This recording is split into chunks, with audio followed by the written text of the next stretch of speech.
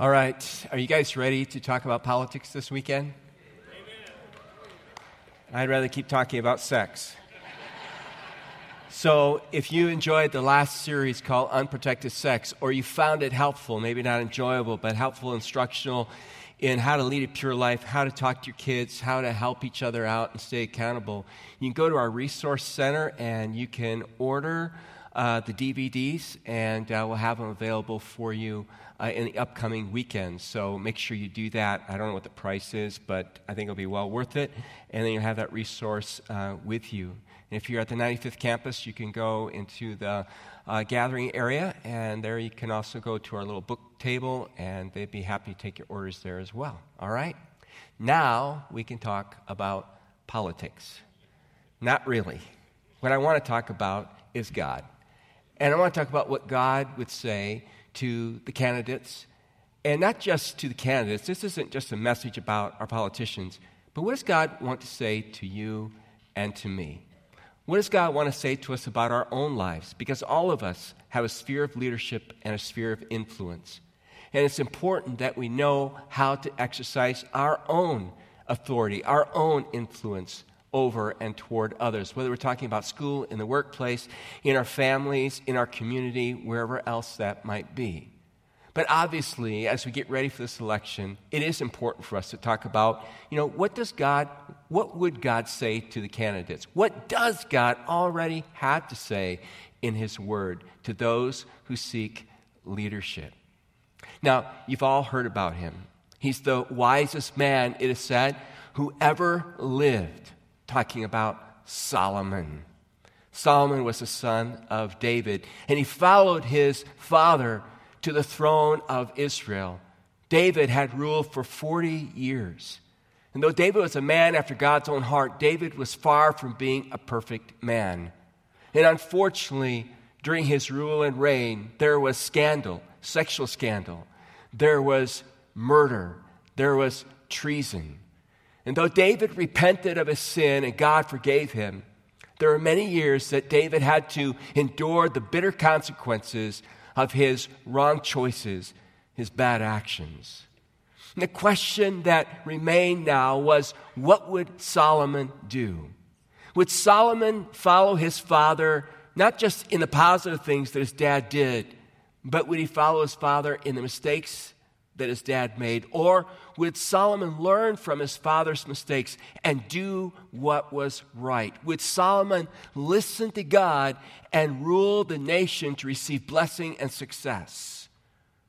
Will our leaders, as we think about not just the upcoming election, but elections in the future at both a national, state, and local level, will our leaders lead us as a nation, as a state, as a city toward the blessings of God, toward success? Or will they lead us down a pathway that invites God's judgment rather than God's blessings?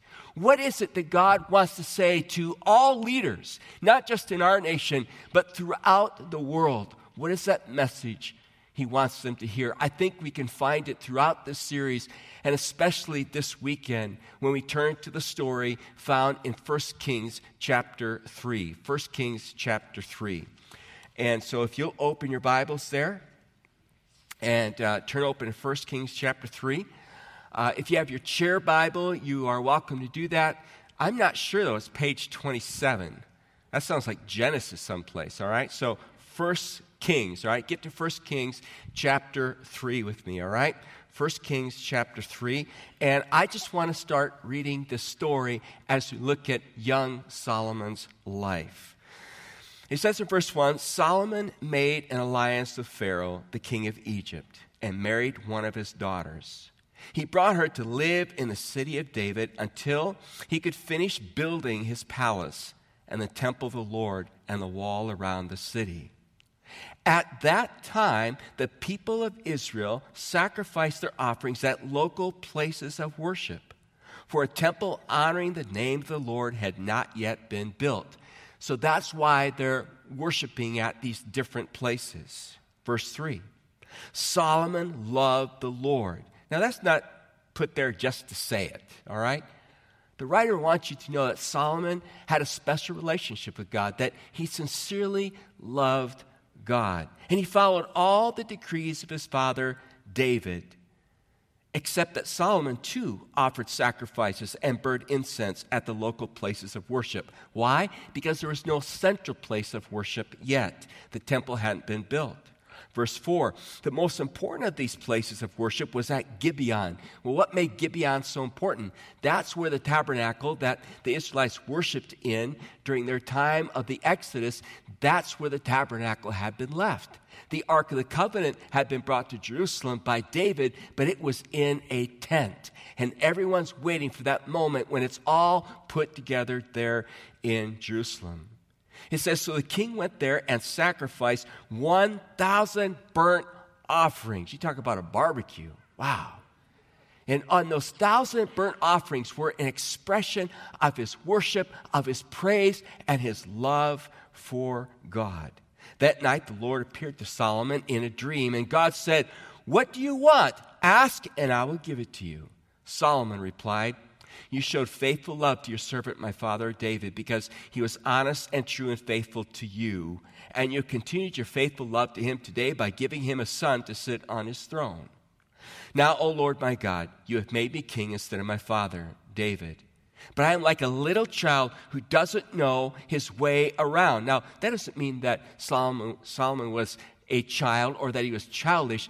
It's just simply his way of saying, I'm really new at this, and I don't know much about being king. Verse 8, and here I am in the midst of your own chosen people, a nation so great and numerous they cannot be counted. Give me an understanding heart so that I can govern your people well and know the difference between right and wrong, for who by himself is able to govern this great people of yours? The Lord was pleased that Solomon had asked for wisdom. So God replied, you have asked for wisdom in governing my people with justice and have not asked for a long life or wealth or the death of your enemies. I will give you what you asked for. I will give you a wise and understanding heart, such as no one else has ever had or ever will have. And I will also give you what you did not ask for, riches and fame. No other king in all the world will be compared to you for the rest of your life. If you follow me and obey my decrees and my commands as your father David did, I will give you a long life. Now, emerging from this text and a few others that we're going to look at are some very important principles of what I believe God wants to say to the candidates and what he wants to say to you and me. And so I put these principles in the following manner, all right? I'll get it out of my tongue yet, okay? So jot these down. Principle number 1 simply goes like this. Dear candidate, if you want to lead well, learn to bend your knee to the real ruler. Let's say it together. Dear candidate, if you want to lead well, learn to bend your knee to the real ruler. Isn't it interesting that God speaks to Solomon after Solomon has been to Gibeon and after he has sacrificed and after he has worshiped God? That's when God speaks to him. Didn't you appreciate Solomon's humility? I'm like a child. I need your help. I can't do this on my own. It's refreshing, isn't it? You see, Solomon recognized that he was not the ultimate ruler. He was not the ultimate authority, but that God was and is the ultimate ruler and the ultimate authority. And I want to suggest to you that if you want to lead well at whatever level of life you're at, whether you're in an official office like the President of the United States, the most powerful office in the world, or you're talking about being a dad or a mom at home, or in between someplace, some kind of level of leadership, understand that you will only lead well if you understand and recognize there's one over you who has greater authority. And when I keep that in my mind, when I realize that God has greater authority than me, it compels me to be careful how I then exercise my authority, right? Because God is watching. God is watching me. God is watching you. God is looking at us. He's examining us to see how we handle our authority, how we handle our leadership. I love what it says in Psalm 33:14. Would you read this with me? The Lord looks down from heaven and sees the whole human race. From his throne, he observes all who live on the earth. And that doesn't mean that God is at a distance watching us. It means like God has all the details of our life figured out. He's got the hair, or in my case, the nubs on our head numbered. He knows every detail about our lives. And he knows every detail about our leadership. And you know what's really fascinating about God? There are no cover-ups with God. You know, we always hear about politicians and cover-ups, right? Doesn't matter what administration it is, what party it's under. We've all read about it. We've all seen it. And, you know, certain things are concealed that may be kept from the public. They try to keep it hidden, and then suddenly it comes out because somebody has to blurt something out. You know how that goes, right? Hello? All right, 95th, you know how it goes, right? Right? Okay. Well, listen, there's nothing that can be covered up from God. Nothing can be covered up from God. God sees every decision that's made. He sees the justice, and he also sees the injustice. And according to Paul in Romans chapter 12, he keeps meticulous detail of it. And accounts will be settled someday. That's why, you know, everybody needs to be careful that they don't get involved in leadership, because there's a high accountability that we are held to as a result of that. Now, God asks a question. And the question that God asks Solomon is very simple. God says to him, what do you want? Tell me what you want, and you can have it. Wow. Can you imagine? What if God approached you and God said, hey, what do you want? What would you ask for? Money? Fame? Fortune? Better health? What is it that you would ask God for? Principle number 2. I put it this way. Let's read it together. Dear candidate, what do you really want from me? Tell me, and I will let you have it. Right? Tell me, and I'll let you have it. Boy, why does God ask Solomon that question instead of just telling Solomon what God wants? It's because what we wish for oftentimes reveals our character. What we wish for tells a lot about our motives. And so God is giving an opportunity for Solomon to expose his true character, to expose his true motives. Because character counts. Character is important. And if you don't have good character, great character as a leader, you don't lead well, no matter what level you're at. And so now Solomon's character is being exposed for everyone to see and everyone to hear. God already knew Solomon's heart, but God wants this now confessed by Solomon. He wants it brought out of Solomon's life, so to speak. I wondered to myself this weekend what our president or Governor Mitt Romney would answer God if God were to say to them, ask me what you want and I'll give you whatever you want. And I thought to myself, maybe they would respond, please help everybody understand that my policies work and please make my opponent disappear. Now, before you laugh too much at that, we're now better, are we? I mean, have you ever had that thought go through your mind? If everybody would just listen to me and do as I say, it would be a better world? Let me see your hands if you ever thought that, all right? How many of you thought that today, in fact? All right? Sure. We oftentimes think that, right? If they would just listen to me, if they just do as I said. But look at Solomon. Instead of wishing for riches or fame or fortune or power, we go back to the text and he says, please help me to have an understanding heart and to know the difference between right and wrong. Verse 9. So in essence, here's what Solomon says. He says, I just want to understand the difference between what is right and wrong, and to govern by what?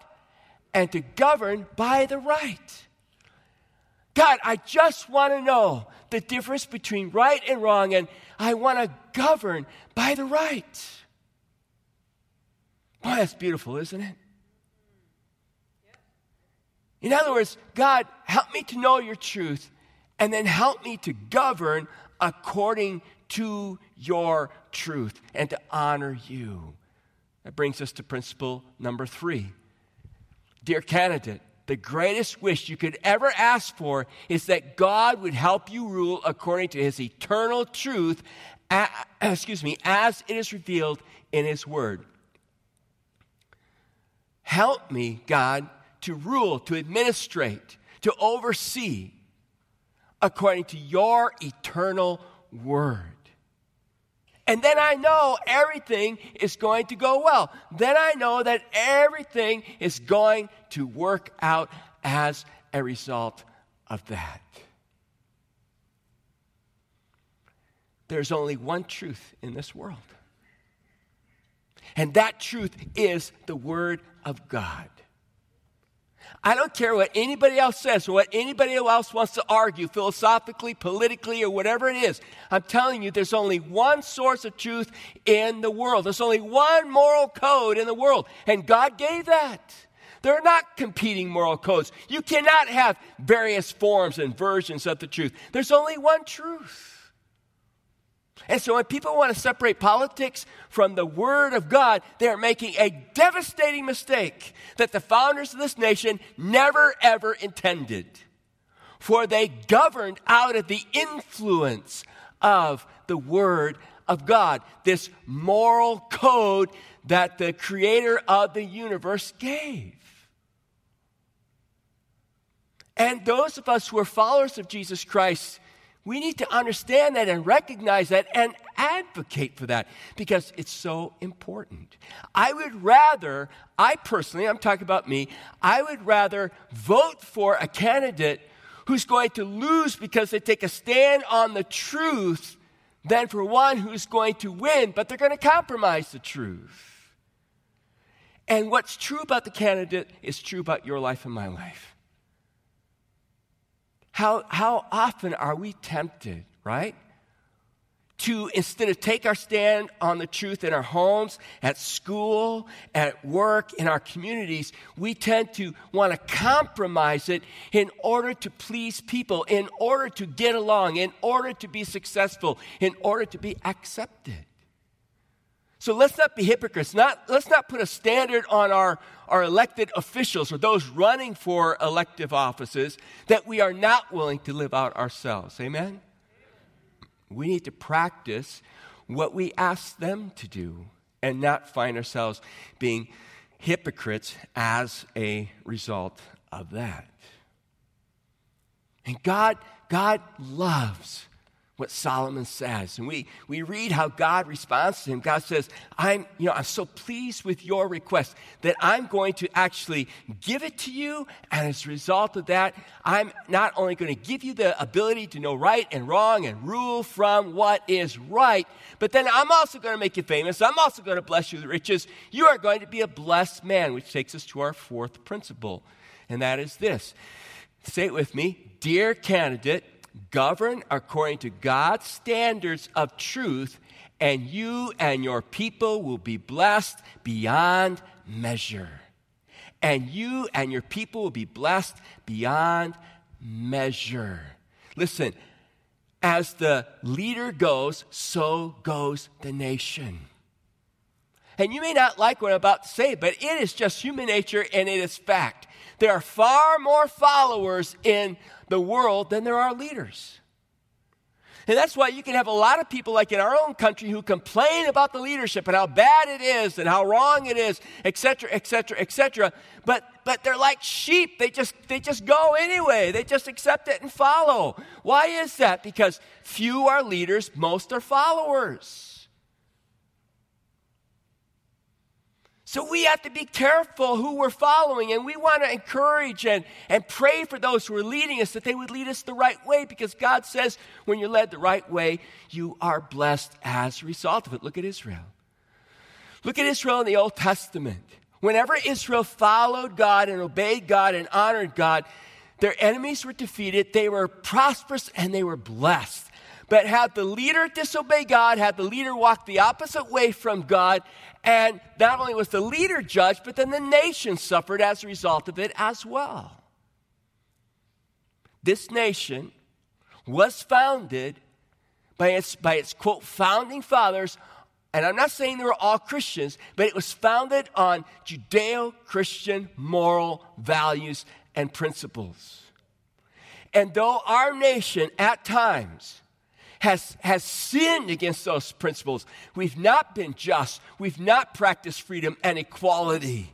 Think about those horrible days of slavery. And we have suffered the consequences for it then. And now, today, our injustice, our inequality, our lack of freedom. When we have followed God, when we have lined up under Him, when our leaders have sought to lead by the truth, we've been blessed. We've been prospered.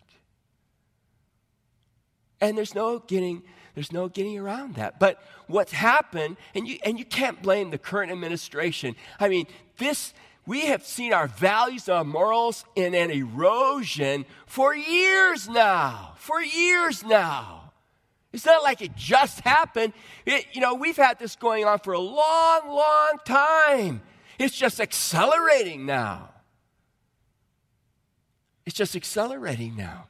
And it's a tragedy to watch it happen, to see what's happening to our nation now. The question is, are we ever, when is a man or woman going to step into leadership at all levels and begin to lead according to the truth, begin to lead by conviction on the principles of our founding fathers? When is that going to happen? Part of our responsibility is to pray for that to happen. Part of our responsibility is to help make that happen. Maybe for some of us, it means to actually get out there and run for office. And be an example and try to do what is right and speak for what is right. But I'll tell you this much. It's never going to be a perfect world. And we are never going to see a perfect leader because one does not exist. The only time this world is going to be ruled right, when this country is going to be ruled right and ruled perfectly, is when Jesus Christ comes back again and establishes His rule on earth. Then we will see perfect government. But until that day, it's going to be a struggle. It's going to be a battle. It's going to be hard. Because there's no perfect form of government. Not even democracy is a perfect form of government. Because it's run by who? People like you and me. Sinful people like you and me. Who make poor and bad choices that unfortunately affect all of us. But someday our Lord is coming. And someday we'll get out of this mess. And He's going to rule and reign. And some days I feel like He's going to come tomorrow, don't you? Some days I wish He would come tomorrow, don't you? And establish that rule and establish that reign. Well, God hears Solomon, and God blesses Solomon with incredible wisdom. And two incidences are given us in the scriptures of that wisdom. One is when there are two prostitutes who come before Solomon to settle a court case. Both women had become pregnant and had children within about 3 days of each other. One night when they were sleeping, one of the women rolled over on her baby and suffocated the baby accidentally, and it died. She woke up in the night and realized that her baby was dead. And evidently, she looked over at the other woman and saw her laying there with her baby healthy and alive, cuddled in her arms. And somehow she went over there and switched the babies out, went back to sleep. When the unsuspecting mother woke up in the morning, she went to feed her baby and realized the baby was dead and lifeless. But when she examined the baby closer, she realized that's not my baby. That's the other woman's baby. She's taken my baby. That's how they ended up before Solomon, each woman claiming that the baby that was alive was theirs. They didn't have DNA testing back then. What was Solomon to do? Solomon called for a sword to be brought in. He told one of his attenders in the courtroom there to split the live baby in two, to give one piece to one woman and the other piece to the other woman. Immediately, the real mother cried out to Solomon. Can you imagine? No, don't do that. Please take my baby, take this child and let the other woman have it. And Solomon knew in an instant who the real mom was. And he awarded the child to her, and word of his wisdom spread. When you turn over to 1 Kings chapter 10, you see how far it spread. Turn over there if you will, please. 1 Kings chapter 10. And it spreads as far as Ethiopia and to the Queen of Sheba. She hears how smart a guy he is, and she takes a pilgrimage up to Jerusalem. And she comes armed with the most difficult questions that she can imagine asking the wisest man in the whole world. And she asks him her hard questions, and he answers all of them for her, completely for her.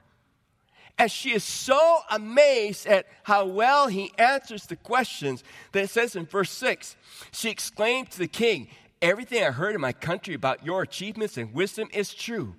I didn't believe what was said until I arrived here and saw it with my own eyes. In fact, I had not heard the half of it. Your wisdom and prosperity are far beyond what I was told. How happy your people must be. What a privilege for your officials to stand here day after day listening to your wisdom. Praise the Lord your God, who delights in you and has placed you on the throne of Israel. Because the Lord's eternal love for Israel, he has made you king so you can rule with justice and righteousness." Wow, don't you love that? What a testimony to Solomon.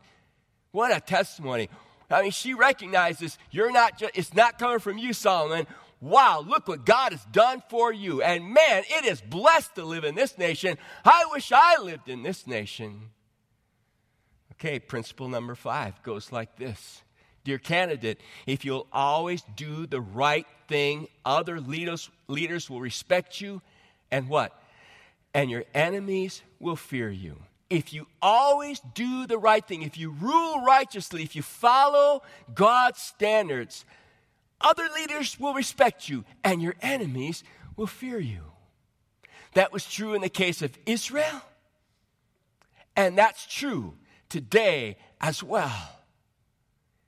For those nations, for those people who seek to honor God and honor his truth, they put themselves in a place where God can bless them. And when a leader does that, and a community does that, it draws God's favor. And when we have done that as a nation, it has drawn God's favor. I love what it says in Psalm 96, verse 7. We read these words. In Psalm 96, verse 7, it says, "O nations of the world, recognize the Lord. Recognize that the Lord is glorious and strong. Give to the Lord the glory he deserves. Bring your offering and come into his courts. Worship the Lord in all his holy splendor. Let all the earth tremble before him. Tell all the nations, the Lord reigns. The Lord stands firm and cannot be shaken. He will judge all peoples fairly." He will judge all peoples fairly.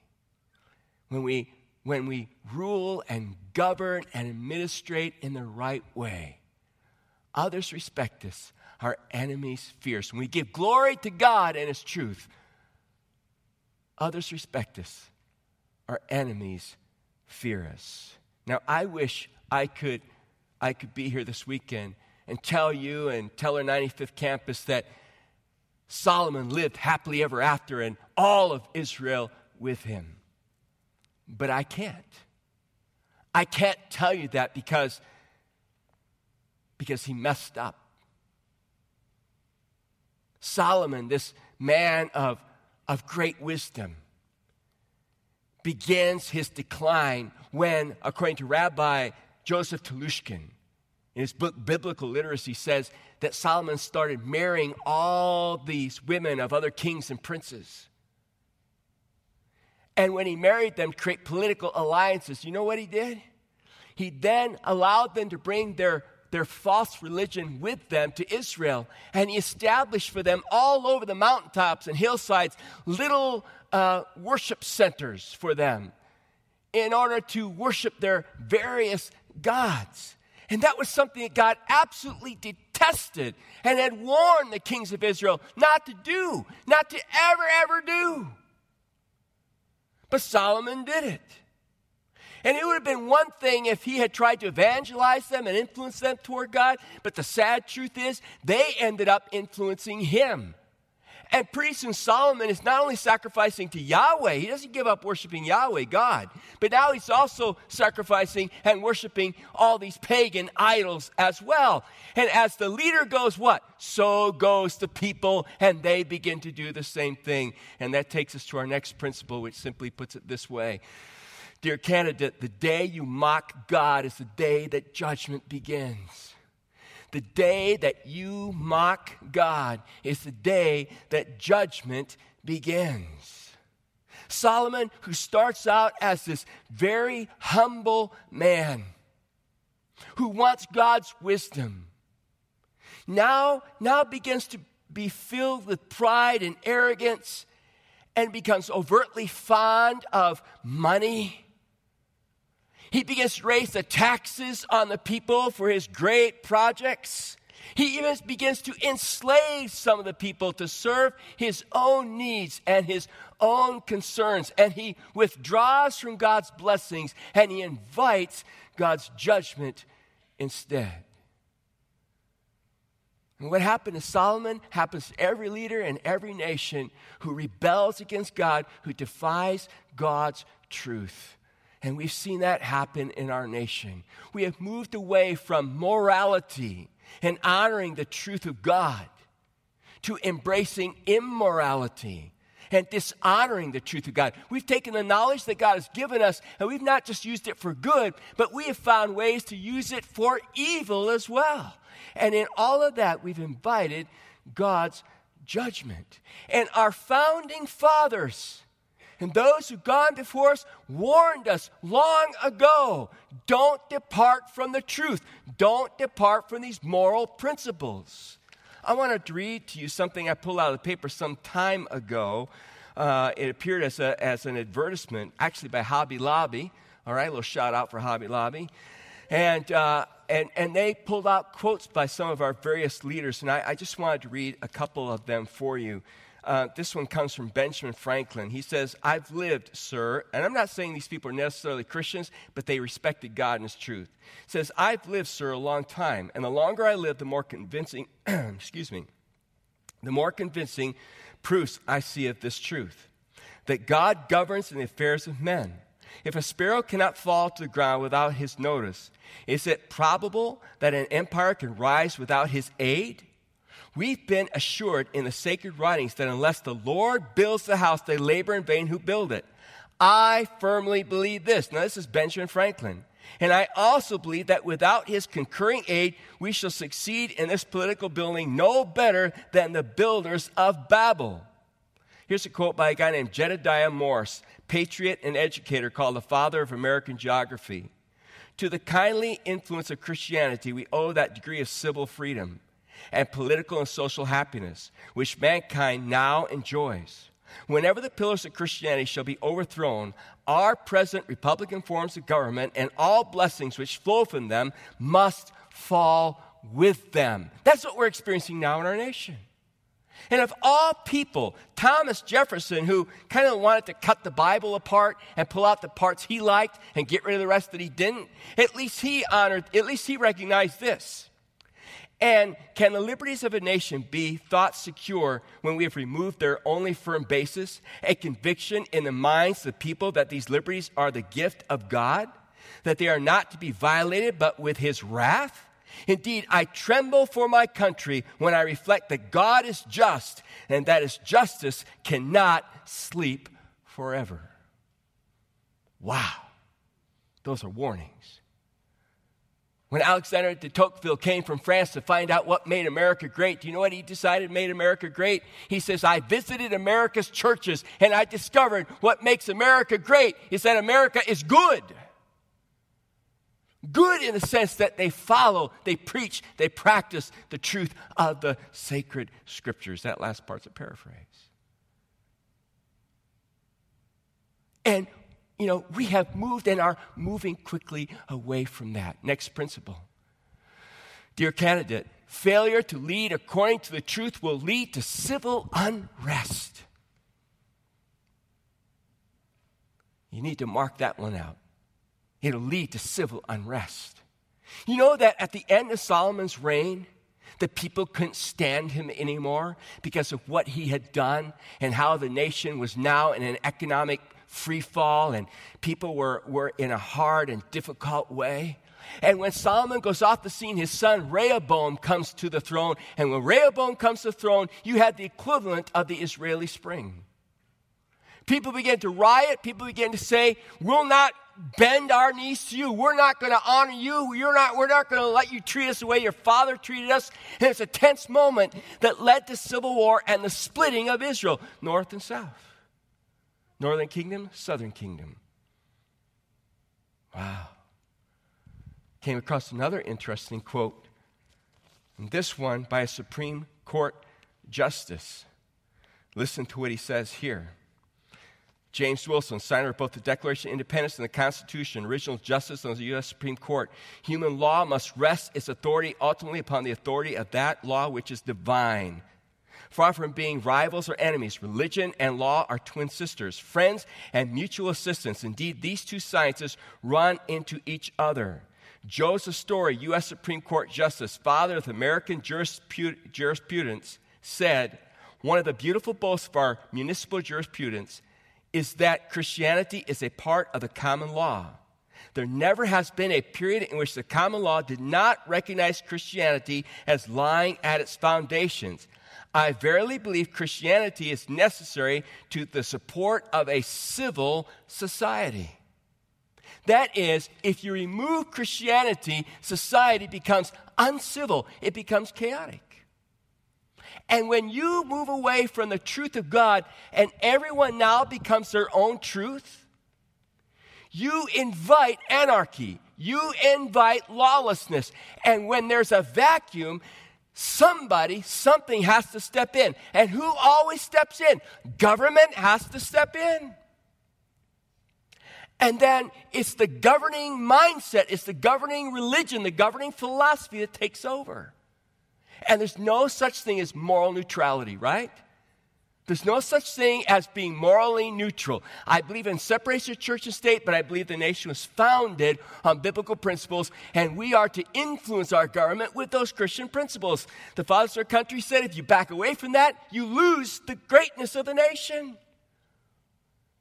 But what it also teaches us is if you back away from that, you lose the greatness of the nation. Something has to replace those principles. And that is the battle.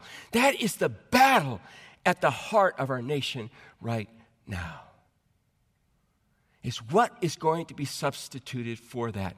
And all you have to do right now is look around our world. Look around our world. And let me ask you a question. How is the world functioning when it rejects the truth of God? How are things in Europe? How are things in other nations where God's word, God's truth has been rejected and man has implemented his own philosophy and his own mindset? Is it better? How are things in our nation? Are they better? What's the root cause? Moving away from God. And so my last principle is simply this. It's the question that was asked to begin with. Dear candidate, what do you really want from me? Tell me, and I will let you have it. And if we say to God, and our leaders say to God, we want you, we want your truth, we want to rule and govern by your truth, then God will bless us. But listen carefully. If we say to God, we don't want you, don't bother me, I don't want to govern according to your principles, we'll create our own principles, guess what? God will let us have it. And that in itself will bring judgment. Which way is it going to be? Let's pray. Father, thank you for your goodness and your grace. We ask you, Lord, to lead us and guide us in these critical moments of our nation when we don't want to castigate our leaders, be angry at them, and to say wrongful things about them and toward them, oh God, and malign them and be like so much that we hear in our culture right now, hatred. God, we know the answer isn't a man. We know the answer is you. But we know, Father, that unless man listens to you, we're in trouble. We're already in trouble. And so we're asking, God, that in these days you would help those of us who are your followers not to compromise the truth in our own lives, to practice these principles ourselves, and God, to pray our hearts out for our leaders locally, nationally, that they would open their eyes and move their hearts and minds to you and bend their knees and seek to lead according to your truth, because it's the only way, it's the only hope for us, oh God. Lord, as we make decisions about who we vote for, help us, Lord, to think through these truths and make wise decisions and careful decisions, knowing there is no perfect leader. But God, I thank you that as pitiful as our world is, and as worried as I am, and I trust we are about our own nation, I thank you that you are in control. That what we're experiencing isn't something new to you. You warned us this would happen. And I thank you, oh God, that someday we will be able to shout together that our God lives, that our God rules, that our God reigns. God, we want you to live in us. We want you to live through us.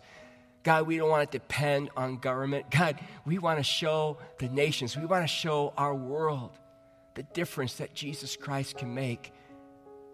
And so, God, we're not going to wait for the government to save us. Jesus already has. And we're going to proclaim that message as long as you give us life and breath. For you are the hope.